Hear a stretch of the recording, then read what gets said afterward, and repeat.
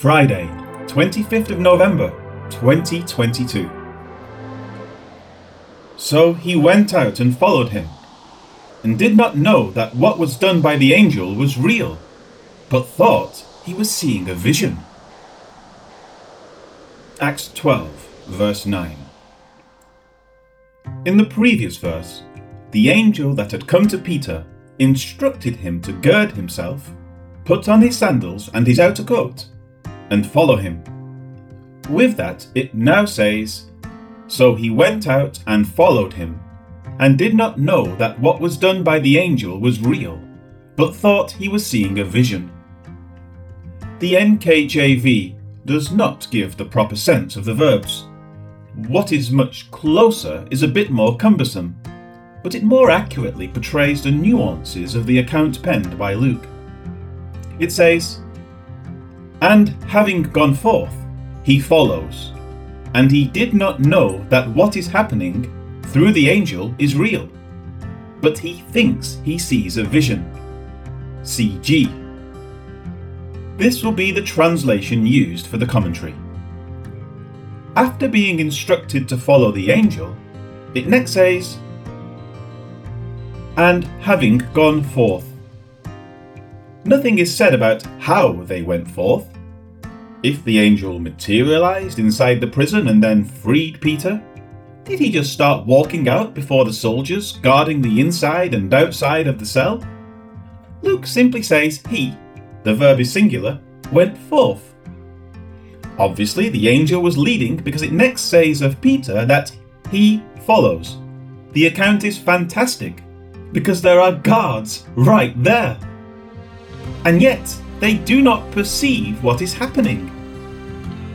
As noted in the previous verse, they must have been given some type of spiritual blindness so that they could not even perceive what was going on around them.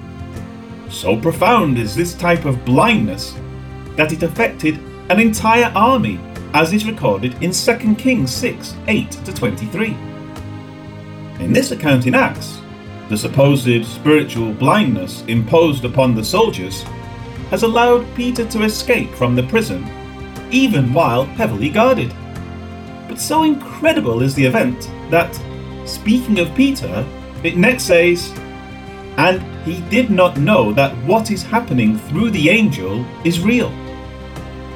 Peter was certainly groggy from his sleep. He was suddenly brought out of his sleep, given hurried instructions, and then led out of a seemingly impossible situation without any harm coming to him. Obviously, it will be hard for the mind to grasp such a thing, and yet he perceives that it is happening. Trying to reconcile the two in his mind, it next says, "But he thinks he sees a vision." Luke's use of imperfect and present tense verbs is marvellous, bringing the reader directly into what is happening in Peter's mind as he walks right through the once hopeless situation without any hindrance at all.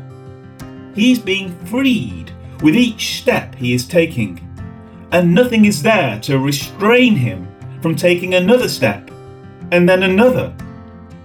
The Lord has a purpose for him yet. It appears his execution is not going to take place after all.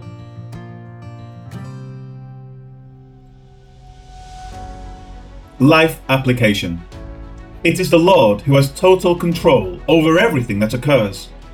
If he does not want someone to die, that person will not die. He has his own purposes for keeping people around or for allowing them to perish. As such, we cannot blame him when someone does die. That person's life was lived, the Lord gave him life, and the Lord determined the ending of his life was acceptable.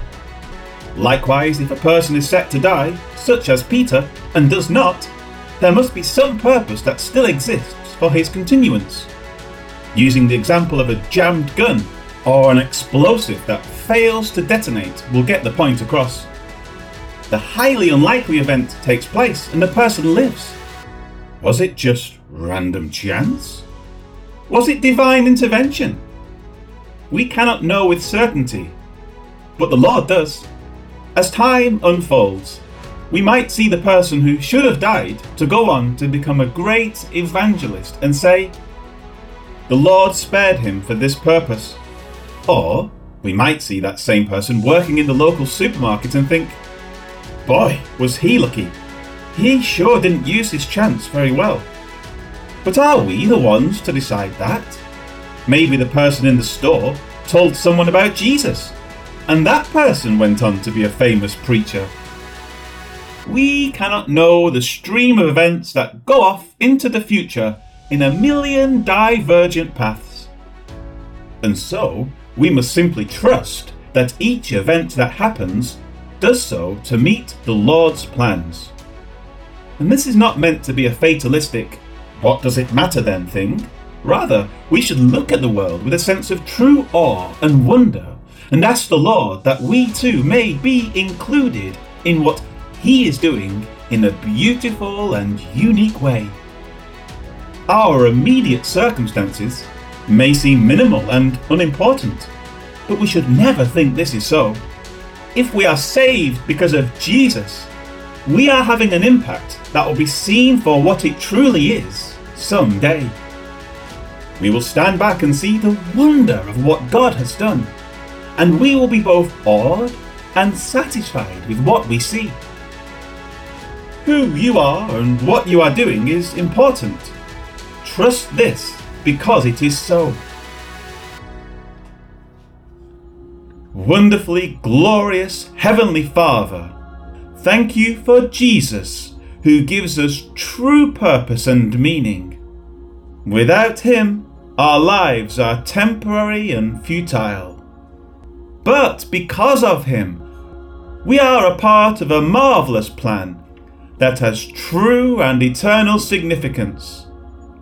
Help us to realize this and to rejoice that we are an important part of what you are doing. Thank you for Jesus, who has made this possible. Amen.